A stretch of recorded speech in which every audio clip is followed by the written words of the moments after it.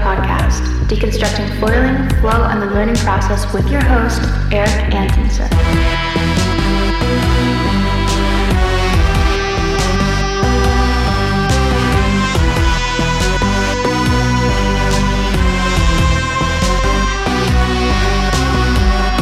What's up, folks? Thank you for tuning in to the Progression Project podcast. I'm your host, Eric Antonsen. Today's a good day. It's been flat for a week here. Woke up. It's already breaking out back. I want to get this show done. I'm going to get out there and just froth. Does anybody else have a really, really hard time with flat weeks? My wife was joking around yesterday. It's like I'm a lost dog. I just walk around the house, like looking in pantries and stuff. I'm searching for something. It's the waves. They're not inside. But they're back. I feel fantastic. I cannot wait to get out there. I did have 2 tow days in the last week for dialing gear.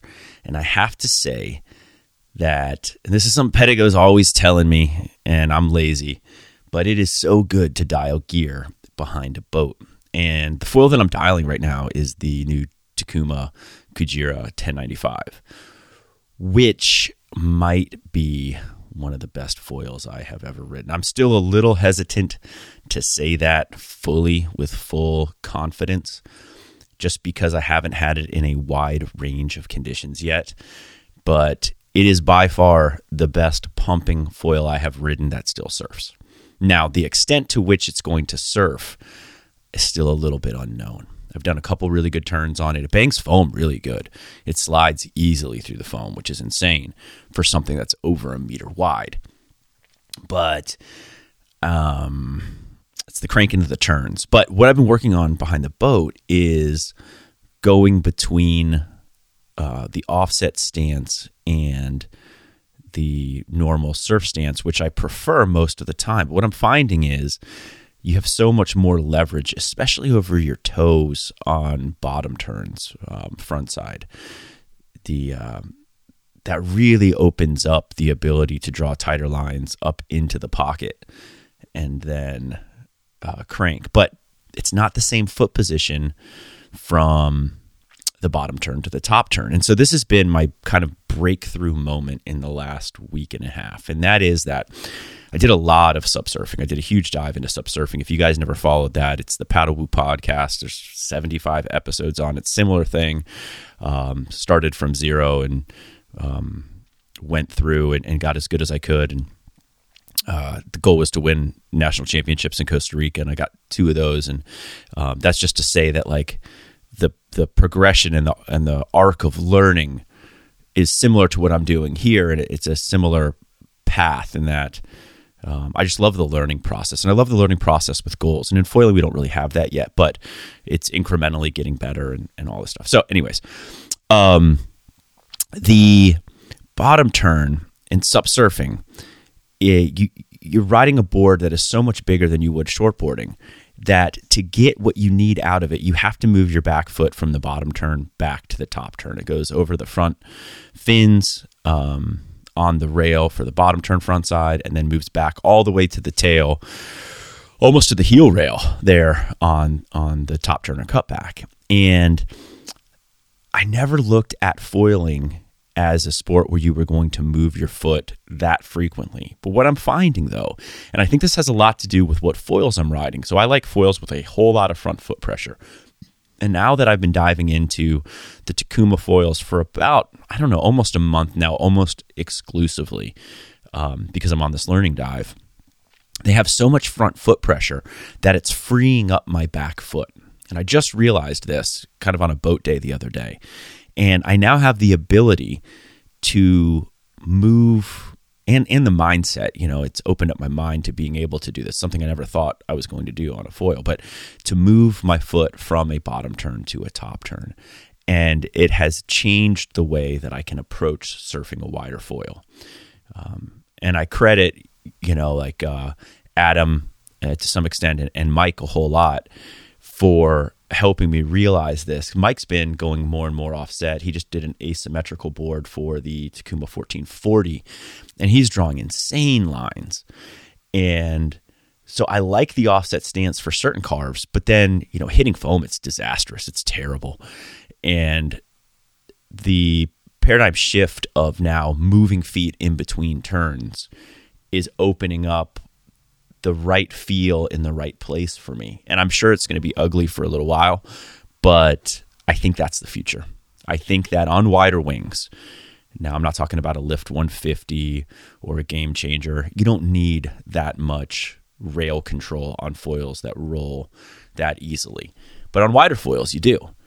And so I'm just super frothy, and I'm actually really excited to get out back right now and try it. So 1095 is a winner. It's a ridiculously good foil. How good? Not sure yet.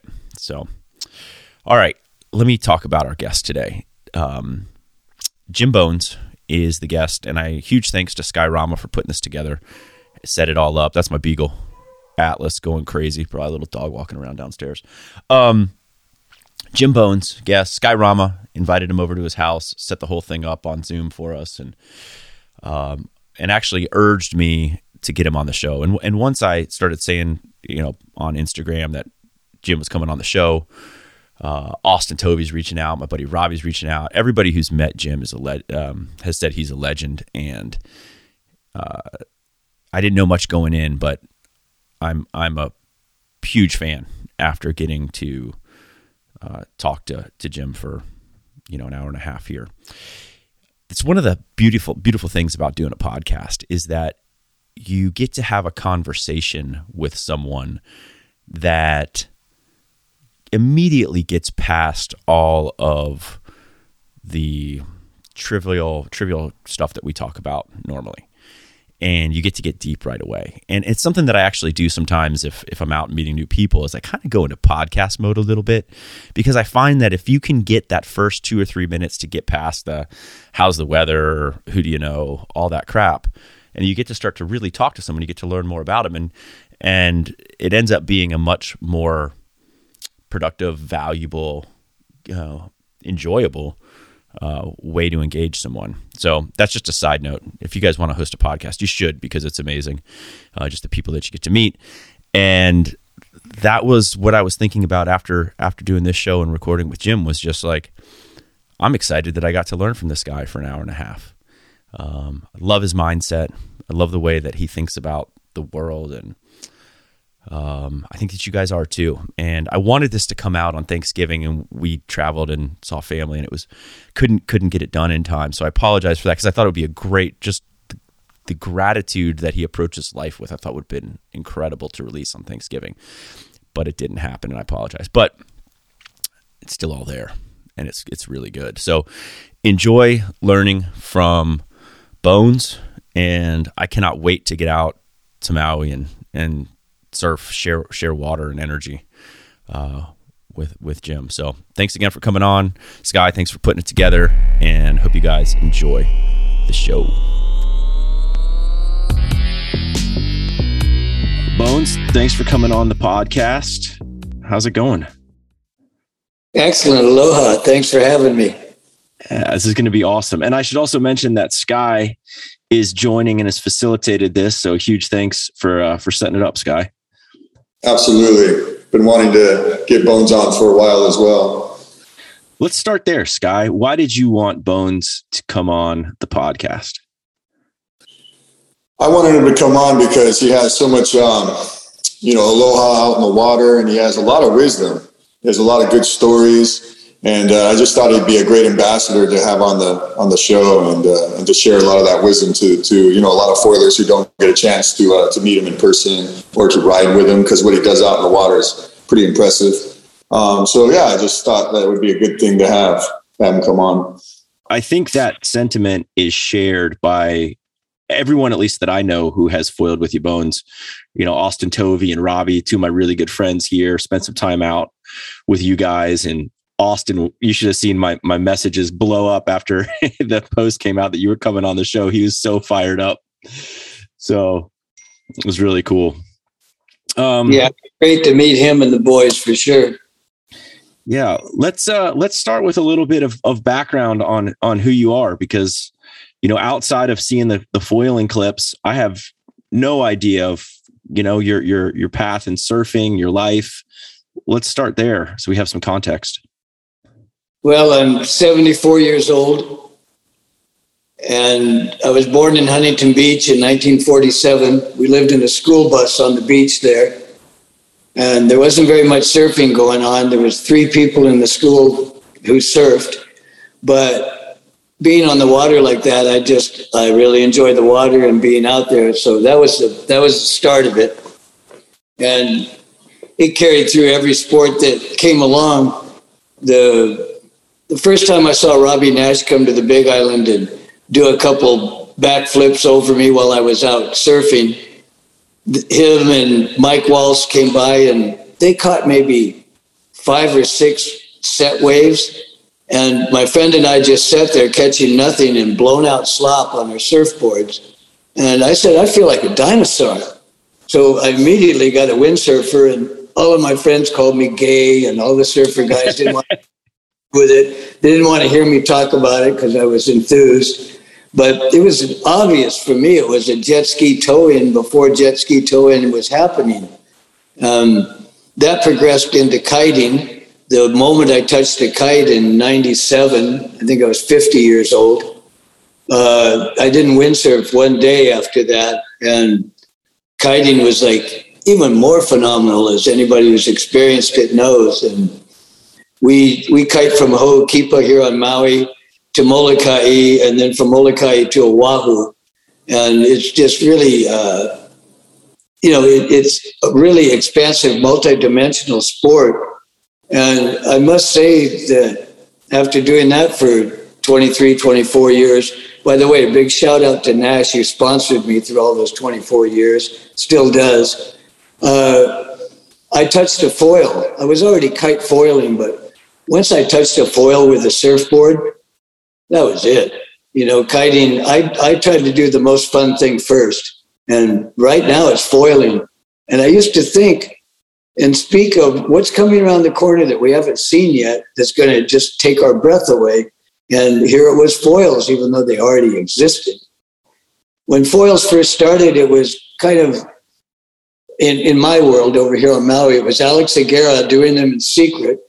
I asked him to put one on the bottom of the board, and his answer was rather curt and short, and it was no, because I think he was secretly developing it, and he just didn't want it let out. And so when it did come out, I got to use some of his prototypes, and I wasn't a stand-up paddler per se. I could do it, but I was not very good at it at all. I'm a surfer, and I'm a shortboard prone surfer. So I grabbed a kid's shortboard paddleboard, and I put a box in it, had it put in, and put one of the foils on it. And Alex took a picture of me riding it, and he said, maybe we can do it prone. So prone really didn't even exist. And when we went to Lopez asking for boards, he goes, okay, what do they look like? we didn't know what to tell him. He said, how long? We didn't know. Where do you want the box? We didn't know. It was really fun in those days. And that beginning fun has just stayed right to this very day. Everybody out in the water that's proning, they're like a little 11-year-old Grom. They're just so excited. They're jumping up and down. They're frothing at the mouth when they talk. They're just full of love and aloha, and they're ageless. I don't care what age you are. We all just, babble on about this sport, and nobody wants to hear about it unless they do it. So that's kind of what brought me to where I am here now. Are you the first person to prone foil? Do you know anyone who did it before you? No, I wouldn't say that. I would, in my little world, it might have been, and I might have been an early riser in that, but I have no way really of knowing. I just remember Alex Aguirre's comment that, maybe we can do it prone. And it just took off from there.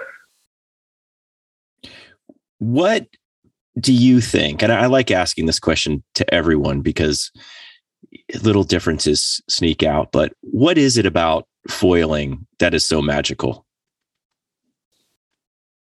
Well, again, to compare it to the early days of surfing, when my father first bought a used surfboard for me and tied it with a rope on top of the car, as we went down the coast highway, a surfer with a board on top of his car came the other direction and ran us off the road so he could talk to us. And he wanted to know how the waves were up north. We had no idea. We just went up to buy the board. I think I was 8 years old or 9. But that camaraderie that's just, inherent to everybody who's new in a sport, that was just, there were no others in the water. There never is. They're just us. And right now that's happening with foiling. In surfing, everybody's you have to be near the peak to take off.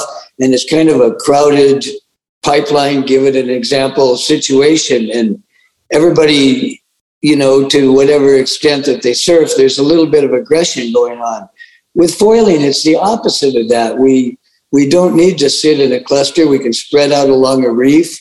As soon as you catch a wave, you might, at Ka'a by the airport here in Maui, I'll paddle out with Sky and I might not see him for 2 hours because the arena is so vast in the places we can go foiling. And because you foil, that as soon as you take off on a wave, you can disappear and be blocks away from anybody that you took off next to. So it doesn't have that competitive thing that surfing has. And it's not crowded yet. And everybody out there is truly helpful and kind and courteous, and they're wanting to see you advance. And to be present when somebody gets it and they stand up and catch their first wave, that's a real privilege, and it's just, it's a very joyous moment in the history of this. And I really identify with the camaraderie that's going on in the water. There are no others out there, whether they're on a stand-up or a foil board or a boogie board. There's never an other in the water. In Hawaii, you tend to greet everybody who comes out to the break. You introduce yourself. You ask them who they are. And if you go to another break, you do the same. You ask people on the beach, what's up? I'd like to foil here. And it's just kind of pioneer days environment. And it brings out the best in people. If you go into a strange beach and you introduce yourself and you ask permission, do you think I can foil out here, or would it be okay if I surfed out here? What's the dangers around here? And if you're just open, then you're respecting the person you talk to. You're an ambassador for foiling or whatever you're doing, and they open up and they respect that, and they'll treat you with respect. It's instantaneous, and I really, really enjoy that part of water sports. But foiling being new, it's really alive and well in foiling. Everybody's just very enthused and very open. It's very joyous. That's one of my favorite parts of foiling as well right now. I was a part of stand-up surfing, and it was a similar feeling in that stand-up kind of died out. You've been a part of surfing early days, windsurfing, kite surfing, now foiling, and you've seen the arc, the evolution in those sports. Is there any hope that we'll be able to keep the current sentiment going, or is that going to fade away at some point with popularity and all? Do you have any thoughts on how we could keep that going, and if it's possible? Well, it's inevitable at some crowded spots where the only place to catch the wave is a 20-yard circle. You might run into something eventually. But I think the fact that we're so mobile on the water and we don't need a sharp point break or a concentrated break, we can use outer reefs. I think it's going to be much less of an impact. And I can't really see the future, but even with all the other sports that I've been through, it's not, there's a brotherhood out in the water where people, whether they admit it or not, you're being supported, you're floating up and down. Talk about a meditative place to be. Just to be in the ocean is it touches us all in a way that we can't really articulate into words. So I can't really see the future of it, but I hope that it will keep the aloha spirit. And Duke Kahanamoku, who introduced surfing to the unknown world, on the back of his business card, it said a little thing about aloha. And true aloha in its literal English translation is alo, which is in the presence of, fill in the blank, but it's in the presence of, and then ha is the breath.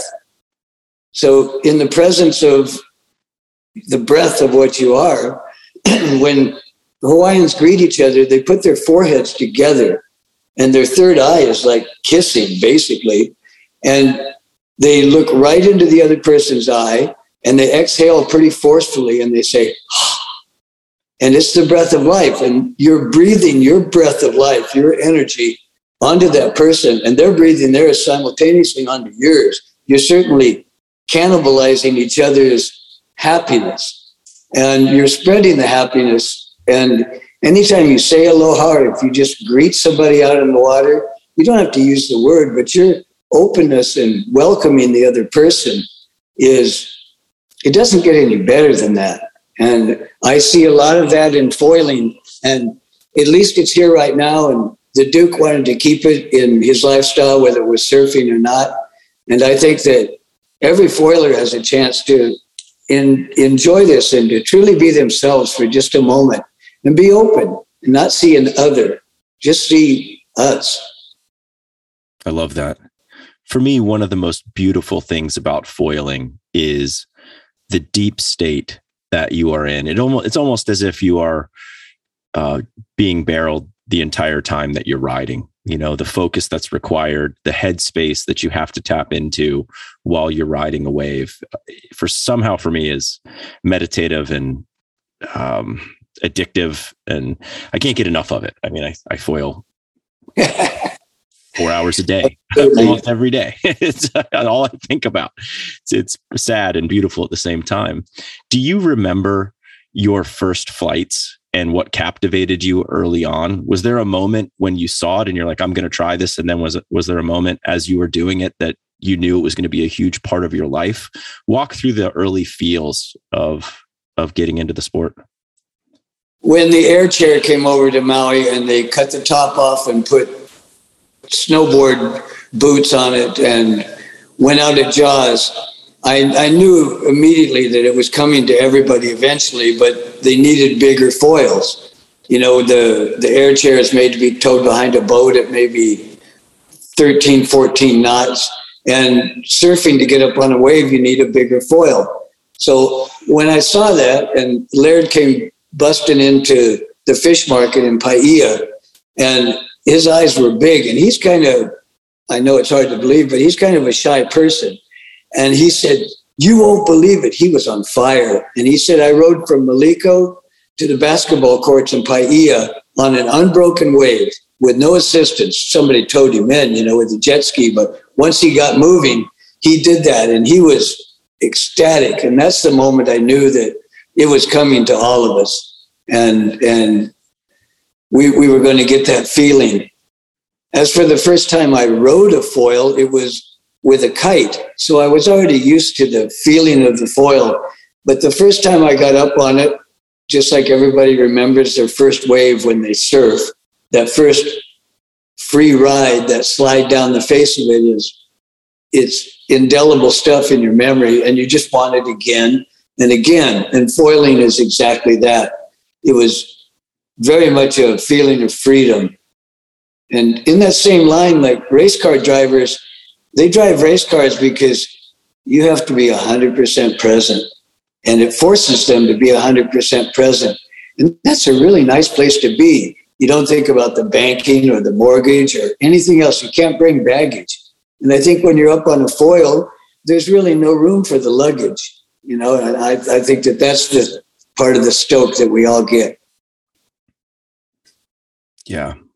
I just got out of the water right now, and it's chaotic out there. It's a hard north wind and a pretty decent sized head high south swell, not epic conditions and so technical, but that the difficulty created some incredibly beautiful moments. It really flips conditions on their head. How have you changed in perception? How has your perception changed when you look at the ocean now? Is it drastically different? Well, everything's possible, even things we can't imagine yet. And there's no blown out days because the foil is underwater. It's always glassy when we foil in the spectrum of what the machine is touching. And it's new possibilities, and there's no bad days. There never were any bad days in anything, but especially in foiling. When I go out, I usually hit the water at maybe 6:30, something like that, and it's just gotten light. It'll be sometimes an hour before anybody else shows up. And then after, 2 or 3 hours, they all run out of food or something, and they go in. And I'm out there alone, or just one person left. And then the next crew will come out, and they run out of gas, and then they go in. And I'm still catching waves and having a good time. And sometimes in the 6th hour, my pump is just as good as in the 1st hour. So I'm really enjoying myself. I hate to come in, but sometimes the salty lips and the thirst for water gets to me. I carry a couple apple juice packs in my pocket and a little thing of a little honey bear that I refurbished with honey. So it just gives me a little something out there. And when it's lychee season, I fill my wax pocket with lychee. And you hand somebody a lychee out in the water, whether they're a known person or somebody who has just met you, it tastes so good on the lips. It gets rid of the salt. It refreshes them. What joy, what pure joy. So 5-6 hour sessions are fairly common for me. And the people come and the people go. But just like you, I don't want to get out of the water. And when I do, it's sometimes just to go back in for another 3 hours after the sandwich and some water. I bring sunscreen with me out in the water because it just won't last. And I wear protective goggles for my eyes that keep the sun tint down a little bit. I mean, it's a tint that keeps the sun from frying my retinas so much. And there's no place that I would rather be than out there foiling. What's your secret to being able to foil for 6? I mean, it's one of the most athletically challenging sports, physically challenging sports that there is pumping around. And, you're an older foiler, I think we could say that, and logging those type of hours is insane. How do you do it? I think it's not me doing it. I think it's opportunity. Exercise is the privilege of those who are capable of doing it. It's a privilege. It's not a given. And we all have the ability to do this. So I love taking full advantage of that situation. And I would be hurting myself if I did it in any less form. It would definitely, like when you miss a day and you can't go out, that slight heartache. Missed yesterday. It was hard. Yeah, there you go. Yeah. No matter what water sport you do, you go in the water and then you could go on your way to work and have 2 flat tires. You wouldn't care. You've already gotten yours. Everybody, it's hard to speak of it, but everybody's gotten their magic. There's something about water. You try and sometime when you're angry and really upset, go in and take a shower. And I dare you to go through that shower and keep your anger. See if you can keep your anger through the next shower you have. I challenge you. I love your mindset. Have you always been this positive? I've been told such things. So there was never a moment where the gratitude that you expressed for life in the ocean was expressed. You've always had that. Generally, someone with a mindset like yours, had some sort of adversity that allowed the gift of the gratitude. It's beautiful if you've just had it all the time. Well, I think, a little baby crawling on the floor, it doesn't need to worry about anything. It doesn't carry around much baggage. I think we make our own adversaries, and we're kind of at the head of the line. And I had so much joy growing up, just being on the beach and running around. It's pure joy. What playground have you ever gone to where the kids aren't squealing and in full happiness and giddy with it? And my life has kind of been living at a playground. So I think it's not me. It's just a natural occurrence of environment. Did you go to like the Paskowitz school? No, but when I lived in the school bus, I could identify with them because I had 4 older brothers. That's 5 of us. And then mom and dad. We're all in a school bus, but we're on the beach. We camped out on the beach for the first 12 years of my life. There was no shower, no refrigerator, no bathroom, but I didn't miss any of that stuff. I had the ocean, so take your kid to the beach. You can't do anything better for a child than let them have that size of a playground. In my humble opinion, I just think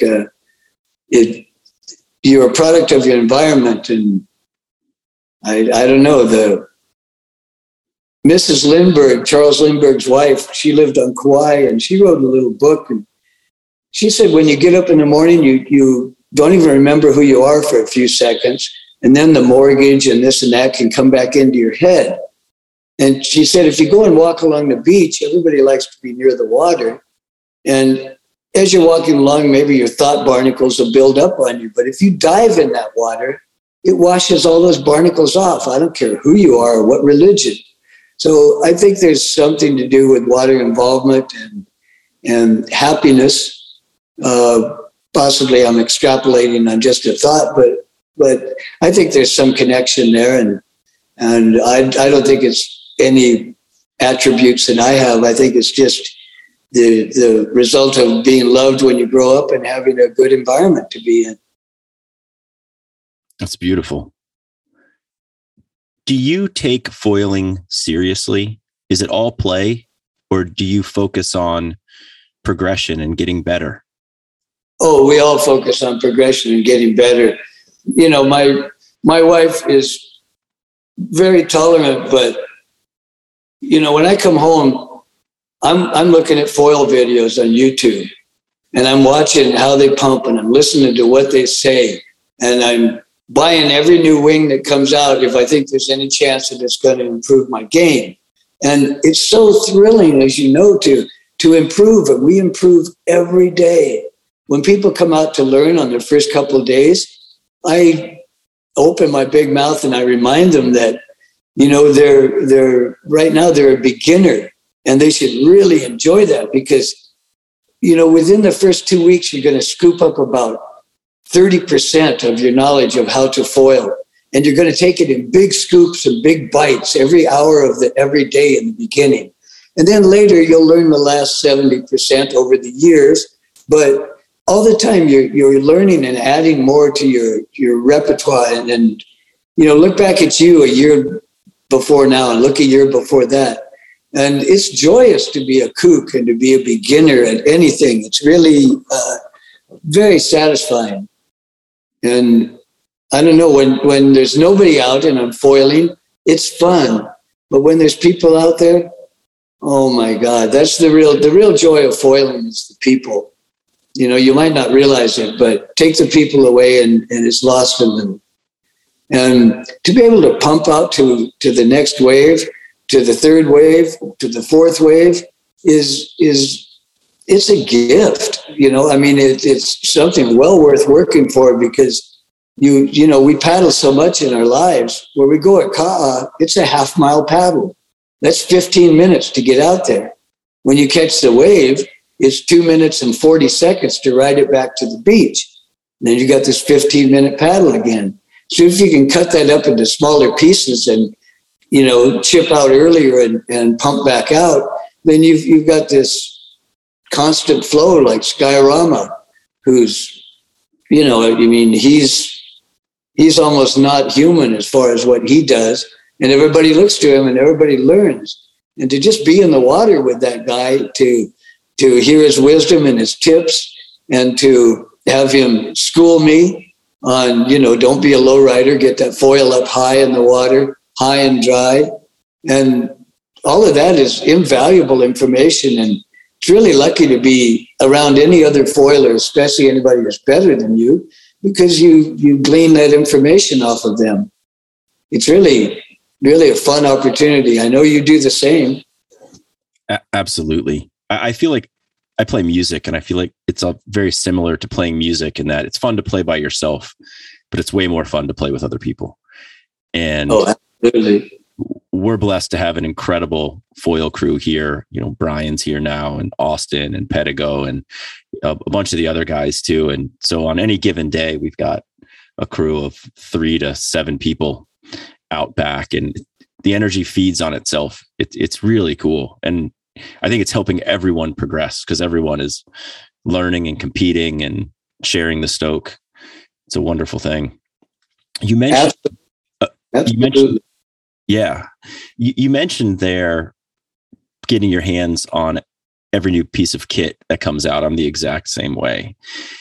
What in the evolution of what's happening right now in design and manufacturing in the sport, what is surprising you? What are you loving? I'm loving high aspect wings that are still, performance surfable. They're so amazingly fast, and the short fuselage is the key to making a wide wing not feel so wide. And the stabilizer on the rear is a whole game within itself. There's monofoils out there. They're kind of shaped like a delta wing airplane, and they don't have a fuselage or a tail. And I think that that's the future, but we will see as it comes around. All the racers have gone to it from kite racing. They've broken all the records with it because there's no drag.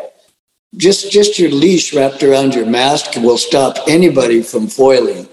And so anything that's not right on that underwater setup is multiplied by 1,400 as a mistake. And so the vast improvements and the fact that there's so many engineers working on this now, I just love right now at this moment, I love the high aspect wing, coming into it in full glory as it should. And I like surf wings too, and I like turning them. Foil companies have to stay in business and make money. So their job is to make an introductory level wing that will get people into foiling quickly and not turn them off. And that's what they did for the first few years. And now they're finally starting to work towards the percentage of foilers that want something more than just that. And I love to see all the progress and all the different designs. What are you riding right now? I'm riding an Armstrong 72 centimeter mast, 50 fuselage, a Cheater 1325 high aspect wing, and various tail wings, the V200, some of the chopped wings, some of them full length. It's good to mix it up and try new things. And I took it to heart what Army Armstrong said was, change one thing at a time and feel the difference. Don't change a mast and a fuselage. Try one thing, change it, and then add something, change that, so you can feel what each thing that you've done has brought to you. But for right now, I'm a surfer by heart, so I really like the quick turning, high performance capability of a foil, but I also like the pump capability. So it's kind of a mix of the high aspect and getting it small enough. Right now, my favorite wing is a 925. It's small enough that you can throw that around and surf it, and it doesn't fight you as much as some of the bigger wings that will allow you to pump well. And you can pump that 925 just fine, and it's only the beginning. Yeah. This last 2 months of iteration in gear has been, I'm so stoked on what's just happened, because it's starting. We've all been dreaming of that wing you can turn and still pump. You've had the choice of either. And now it seems like we're getting the best of both. I love the Armstrong 925, 725. I just got the Takuma 1095 HA, and that thing's blowing my mind. It's going to be exciting. Like, I think that the designers have just started to figure out how to merge the two. And I think the next year is going to be so exciting. How fun is that to be a part of a sport at the evolutionary curve to where you have the skill set to take advantage of everything new coming out? Oh, it's very exciting and fun. And it just came to my mind that, prone surfing is about 4 years old and it's in its infancy. And anybody who has footage of the early days of foiling in any respect should hold on to that footage, because this is the beginning of a new sport. This is the beginning of surfing.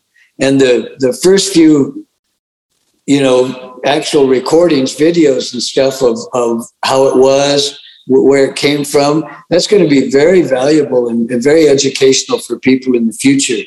It's, it's just an opportunity, and don't give up the footage that will end up in an archive, because this is very important days.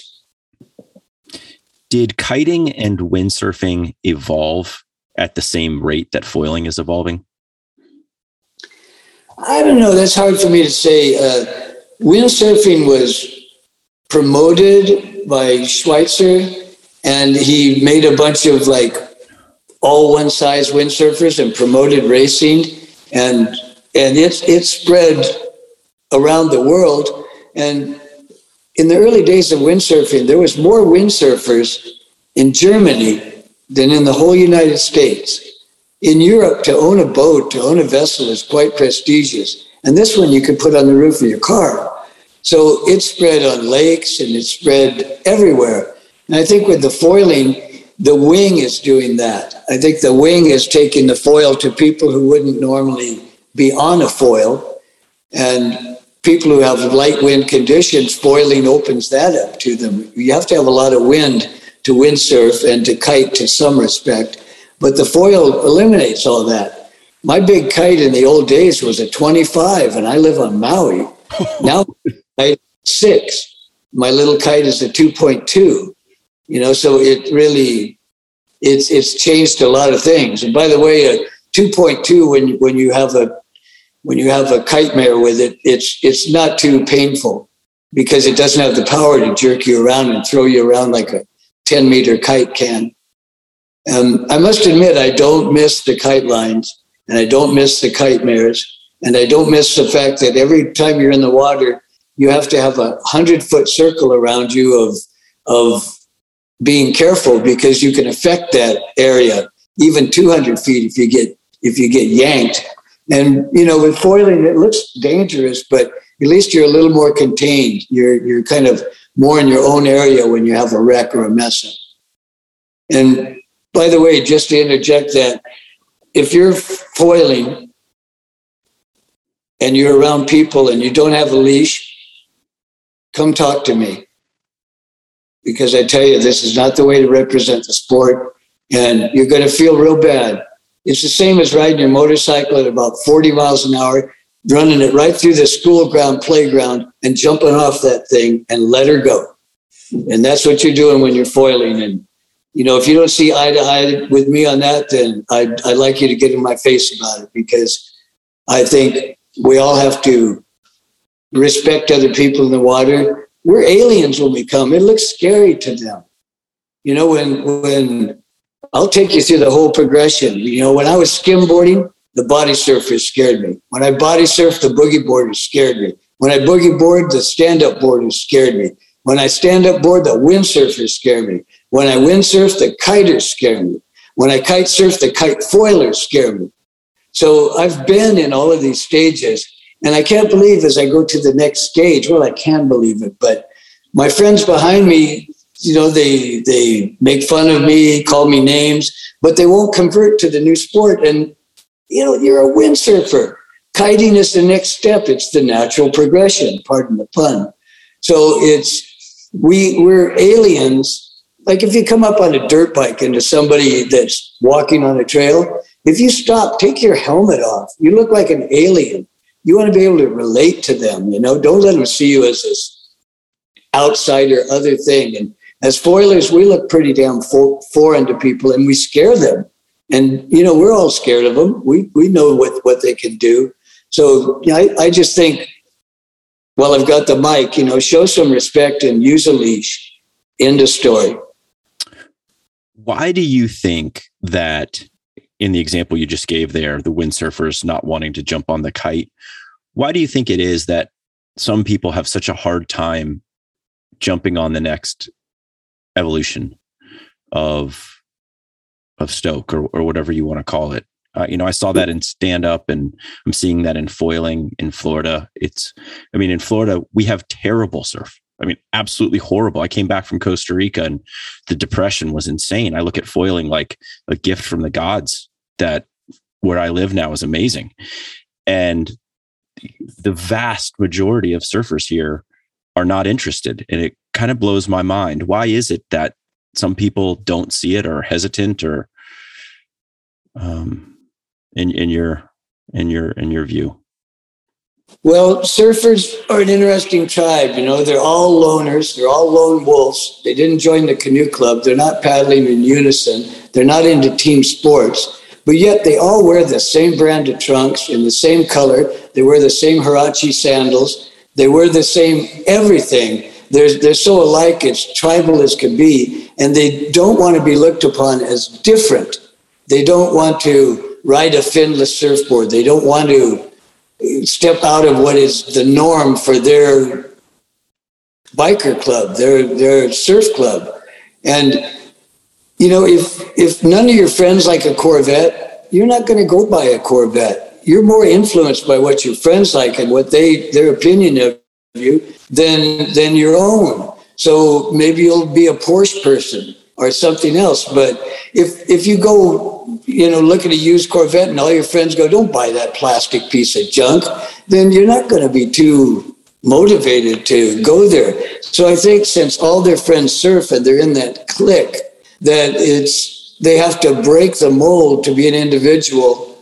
Like Kai Lenny's a great example. They used to throw rocks at that little kid when he would go out at Okipa. And look at him now. They all would love to get his autograph. And I don't know, it's just human nature. People are afraid of the unknown. They're afraid of what they don't understand. And we are that right now, being foilers. So I think it's really important to see it for what it is and, be happy that within yourself you were brave enough to try something new.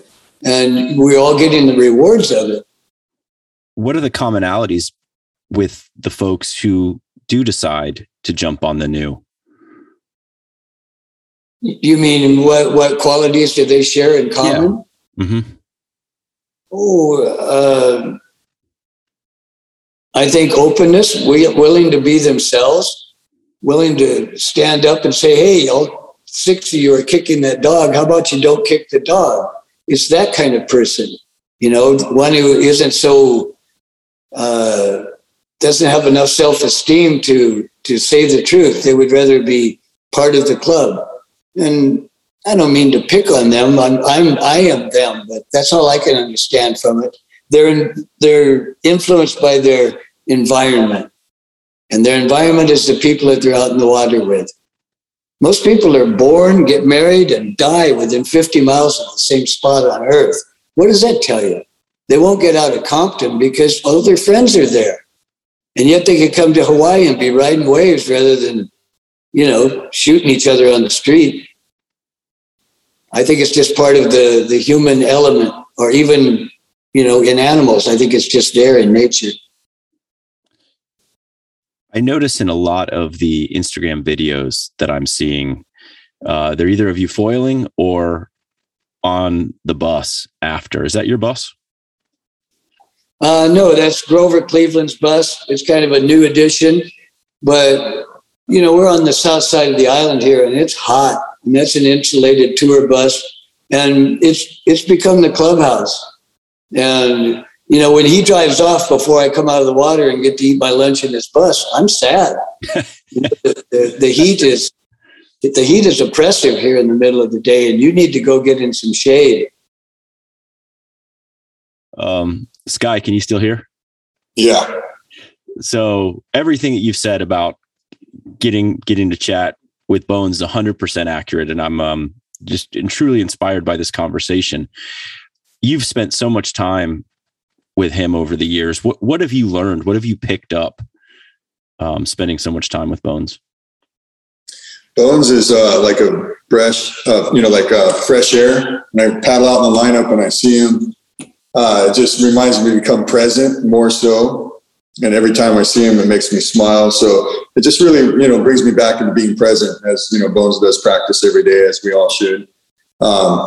It's really nice to be out there too, because I love helping him out, helping him with his pump game. So it helps me to, interact and really just enjoy the session more, and with the whole crew we have out here in Maui, no matter what spot we're riding, more than chances are Bones will be there at the best spot. So it's always a good thing to see him out there. And what do you think that we should learn in the limited time that we'll have today? What do you think that we should learn on this show from Bones? I would say he shared a lot of good stories about stuff we didn't even know. I learn every time he speaks, I learn new things. So I think, these stories right here that say a lot, really, really say a lot. And I'm just happy he got to share it. And this is going to go. What's your favorite story that he shared with you? And maybe you could get him to share it with us. Some of the favorite stories is when he's really excited and I'm like, been out 2.5, 3 hours, pumping like an animal. And I come in and Bones is having his lunch and he goes, "You can't stick this in the freezer. We got to get back out there." and I said, "That's true. We can't." But Bones, I don't have anything left. What do I do? And so he's really good at pacing himself, and he doesn't lie when he says he can, pump just as strong. I saw the other day, we had this South Swell that came in. He pumped just as strong from the first hour to the end hour. And that was really impressive. I said, "What is driving Bones?" It's something. And everyone sees that out there, just really impressed by it and amazed. So that's inhuman right there, I think. But that's just my opinion. Bones, what's your secret to aging well? I'll tell you a secret, brother. There is no aging. Tell me right now from your heart, you remember what you felt like when you were 14 years old. How do you feel right now? Don't you feel exactly the same? I do. I talk about this a lot. In the conversation, there it is. You will never not feel the same as you did. When I was 2 months old, I was the same as I am now. And when I'm 2 months gone off this planet, I'll be the same as I am right now. It's aging is aging is a bad process. There's many cultures that do not celebrate birthdays. They celebrate your mother and they celebrate the birth, but they don't sit there and count. It's ridiculous. I do not feel any different than I ever did in my life. And the enthusiasm is exactly the same. Exactly the same. Happiness is happiness. And, everybody wants to be happy and joyful and to share things. And that's it. The age it's a misconception. I'm thinking that through right now. And I agree with you. There are physical changes that happen as you get older. How do you manage that? Or do you just proceed as if it doesn't happen? Well, turn the camera on and you walk on your hands as long as you can, and I'll walk on my hands as long as I can, and we'll see what age had to do with it. Right. It's you are what you do. If every day you reach to the top shelf and get the pepper, every day you're going to be able to reach to the top shelf and get the pepper. It's the day that you don't and you have your grandkid get it for you or something that you're going to begin to change. When I get up in the morning, as soon as I'm awake, I do a quick little tensioning of all my muscles, and then I relax them. I enjoy the peace for a moment. I roll out of my bed and I get on the carpet and I do 100 push-ups in a row really quick. It takes me maybe a minute, 20 seconds. And I do it every day. And I do not exercise, but the ability to do that means every day of my life, I'll be able to do 100 push-ups. And then later on, when I'm done kiting and stuff and I go home and I take my shower, I'll go out in the lawn and I'll walk on my hands for 100 steps on my hands. But that means that every day when I get up, I'll have the ability to do those two things. And I think that's good enough to carry you through. And when you come to stairs anywhere in the world, take them two at a time, like when you were a kid. I mean, come on, let's have some fun. You know, if you see me taking stairs one at a time, get ready, because, you know, I'm not here anymore. And I'm not bragging on the things that I do. I'm just telling you that you are what you do. You know, if you walk a little bit every day, you'll always be able to walk a little bit. It's a simple equation of life. You know, in the islands, people climb coconut trees until they're in their 70s, 80s. They're still climbing the coconut tree and getting the coconut. And the day they can't, they get their grandkids to do it. But I don't even think twice about that. When we play volleyball, we play with all different age people. It's different in Hawaii. All the men are brothers here. All the kids respect their elders. And respect is big here. And if your respect is genuine, you'll never be in trouble anywhere in the world. And I think aging is got a bad rap because it's another thing to be afraid of. And I don't know what else I could say about that. I just don't believe in it. Again, I love that. I think it's incredibly powerful. It's been a beautiful thing in our foil community as well, because we span about a 50-year gap of the guys that foil together. And I don't think anyone even notices, except for me saying that right now. I just don't think anyone really notices or cares. It's a really cool community, and I hope that's going on. It sounds like it's going on in your crew, but I hope that's going on everywhere. Well, everybody who's out in the water anywhere in the world is in my crew. And that's a fact. And if you go to a water park and everybody's going down the slide, they're not checking IDs. You know what I mean? Everybody's there to slide down a slide like a little kid. There's no age. When did you move to Hawaii? I moved to Hawaii in 74, I think, or 73. And I'd been living in Mexico before that. And a quick little story to that end. I surfed every day of my life till I was 17. And then I knew I was going to have to move out from the house. I knew that I wanted cars. I wanted to support myself. I wanted girls. And I knew if I had to continue to surf and try and go to work, I knew which one was going to win. I really did. And so I quit surfing. I know that sounds strange, but I did it. I walked away from that board for 7 years and I chased the dollar. And when I had a Volkswagen recycling yard, that's what I did. And a junkyard in a layman's term. And one day somebody left an old longboard with me just on collateral, and it sat there by my office. And every time I would walk by it, it would go, Jim. And pretty soon, about a month later, it was shouting at me. Every time I'd walk by it, it was just yelling my name. And I thought, man, I think I got to go ride this thing. So I cut off my Levi's. I put it on the roof of my car with a rope. And I went down to blown out Huntington Beach cliffs, rainy, ugly. And I walked down the beach with my howly skin. And you know how you run across the beach and throw the board down and land on it and get that glide before you paddle? Oh, yeah. The moment that I did that, the moment my feet left terra firma and I landed on the board, this maniacal laugh came out of me that I did not generate. And I knew from that moment that I wouldn't be worth a damn to anybody or anything ever again. And within a month, I sold my business, moved to Mexico, and then from there to Hawaii. and the rest is history. People ask me, when did I retire? And I like telling them when I was 27. I love it. I have a very similar story arc. I did the college and the real job thing, and I left to make a long story super short. I just couldn't see how that was how people lived. And then I got offered a big promotion and just went in the next day and quit because it was a trap and I didn't want to get stuck there. And a month later, I just moved to the beach, and the rest is history, as you said.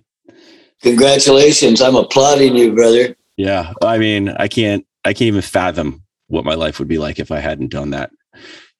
Super grateful for that every day. Great. Yeah. Great. And I know you try and do the most fun thing first every day, whether it's tow behind a boat, Absolutely. Whatever you're going to do, you pick them and you go, you know what, this sounds like the most fun. I'm going to do that. Yep. And I couldn't recite the 10 Commandments, but I can remember that. I can remember to do the fun thing. I don't go a day without surfing or music. And I always pick ocean. And it's music is when I'm stuck inland or the waves are not possible. A lot of days it's both. Today was both. This has been a fantastic podcast. How are you guys doing on time? I feel like I just want to learn as much as I possibly can right now, but I want to respect your time. That's another thing. We don't recognize time over here. We don't really, I think it's an invented concept. So I don't really know about time. Maybe that's the secret to his foiling. Right there, he just said it. Maybe. And aging or not aging, or they're not being age. Yeah, absolutely. Like the 6 hours, and he just doesn't realize the time and how long he's been out there. He has no concept of time when he's in the water. That's for sure.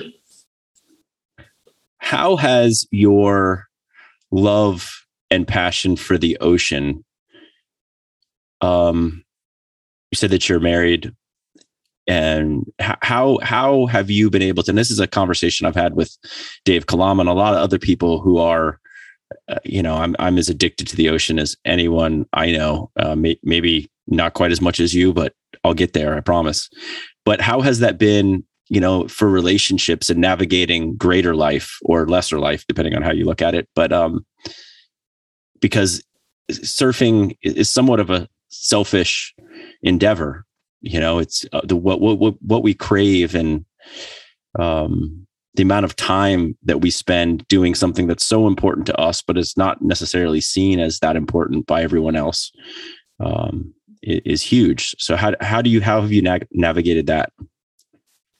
There's no navigation to it. I've always lived by the beach. My children surf, my wife boogie boards. The beach has its own attraction, and to each his own. Some people are attracted to golf and they're having a great time. They're out there breathing the air. I've never played golf, but I just think that we're lucky to have the saltwater connections, the same pH as our blood, and there's a very strong connection with water and people. Even people who don't get their toes wet, they like to live by a river. They like to walk by the ocean. They like to live by the ocean. Why is land so ridiculously expensive if you can even see the ocean? All people have this in them about water, and I certainly don't understand it, but I enjoy it. And for relating to other people,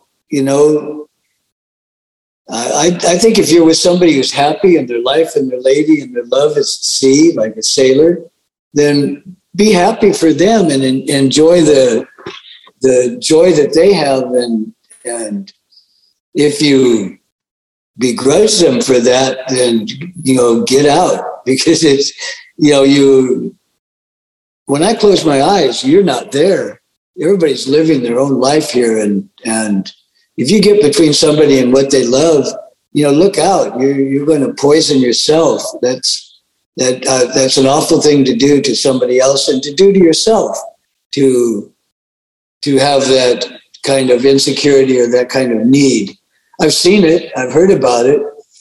Sometimes when we're sitting in a car looking at the waves, somebody's significant other will come up to the car.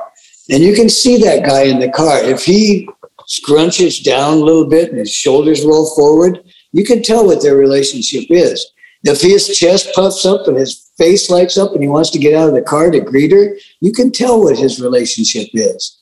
And I think it's nothing to do with the water, but it's to do with, the joy of living and recognizing somebody else's right to live and enjoy them for what they are. When somebody passes away, you could, mourn them for years and years, or you can be grateful for the time you had with them, for that precious gift of being with that person. So I look at it that way as far as water involvement and relationships. See it for what it is. You mentioned earlier, and it was in the context, I believe, of aging, and that 20 years ago, you'll be doing the same things that you'll be doing 20 years after you're gone. How do you see that? I like your worldview. How do you see the next phase of life after physical? Well, I know that intuition of things have come to me that I'm not smart enough to create on my own. And I think that I didn't just pop into existence. I think I came from something. And, when I was looking for a job when I got this one, and when I'm out of this one, I'll be looking for another one. And I don't think that it ends at all. And, you're kind of in a personal pocket here, but sure. There truly is no time. Time is thought of as linear, but it is not. It is not.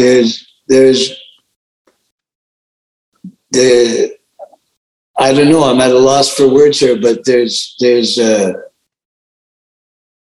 fear death would be ridiculous. You have no control of it. Your life was a gift. Every breath is a gift. When you sleep at night, your heart beats all by itself. Your lungs breathe all by themselves. You're not doing that.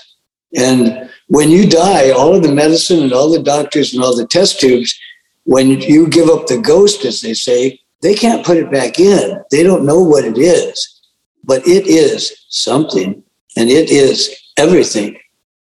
Life is but a dream, and it truly is. We are not really here. We live in a body, but we're not here. When you dream at night, you put every word in everybody's mouth that's in that dream with you. You're the director of that dream, and you make these perfect dreams.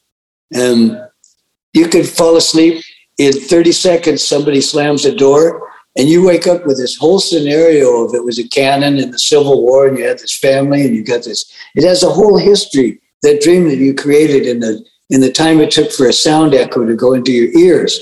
So how does all of that imagination movie get made, a 2-hour movie, within that split second of the sound reverberating into your ear? That did not take time. And I really think that us being on this planet, it's time is not really an element.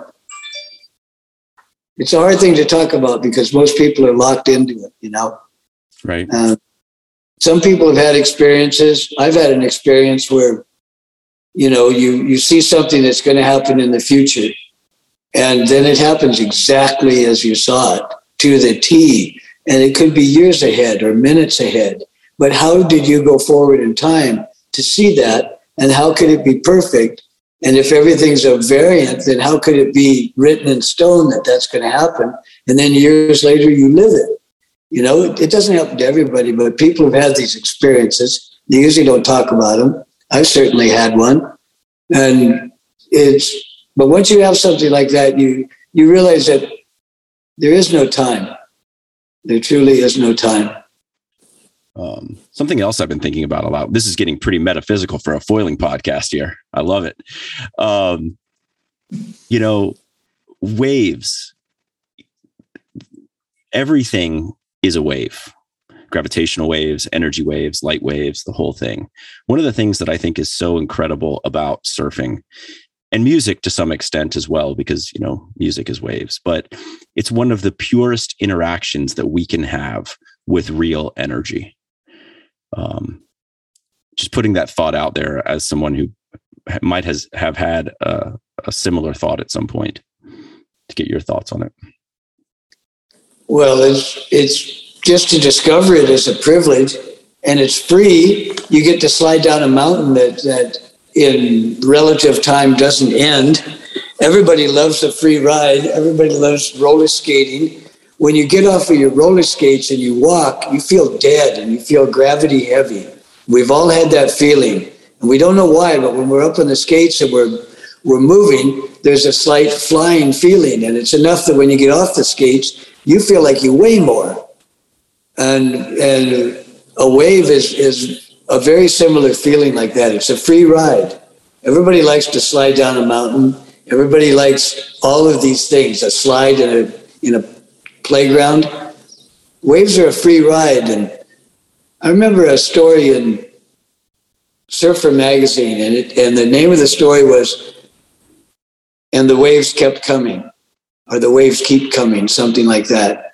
And it was just a basic story of a guy who surfed as a kid, and then he quit surfing for a while. And then when he went back years later, the waves didn't judge him. They were coming every night and day of his life, but he didn't show up. But when he did come back, they were happy to carry him again.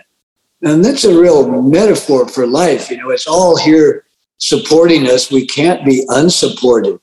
We can only have some imaginary, oh, poor me thought that we're not being supported. But waves are a great example of that. They come for thousands of miles to break on that beach once and give you a little ride just before they break on the beach. And they're miraculous things. They're a big part of my life. I truly appreciate them. I don't know how to articulate what they are or what about them, but I know how I feel when I ride them. What do you want to, Sky, is there anything that you think that we should dive into now? Or if not, I want to get some thoughts that Bone should leave us with. I think you covered pretty much everything and more. I mean, this is an amazing podcast. I'm really happy. Yeah, I'm loving it. What do you want to leave us with? Aloha.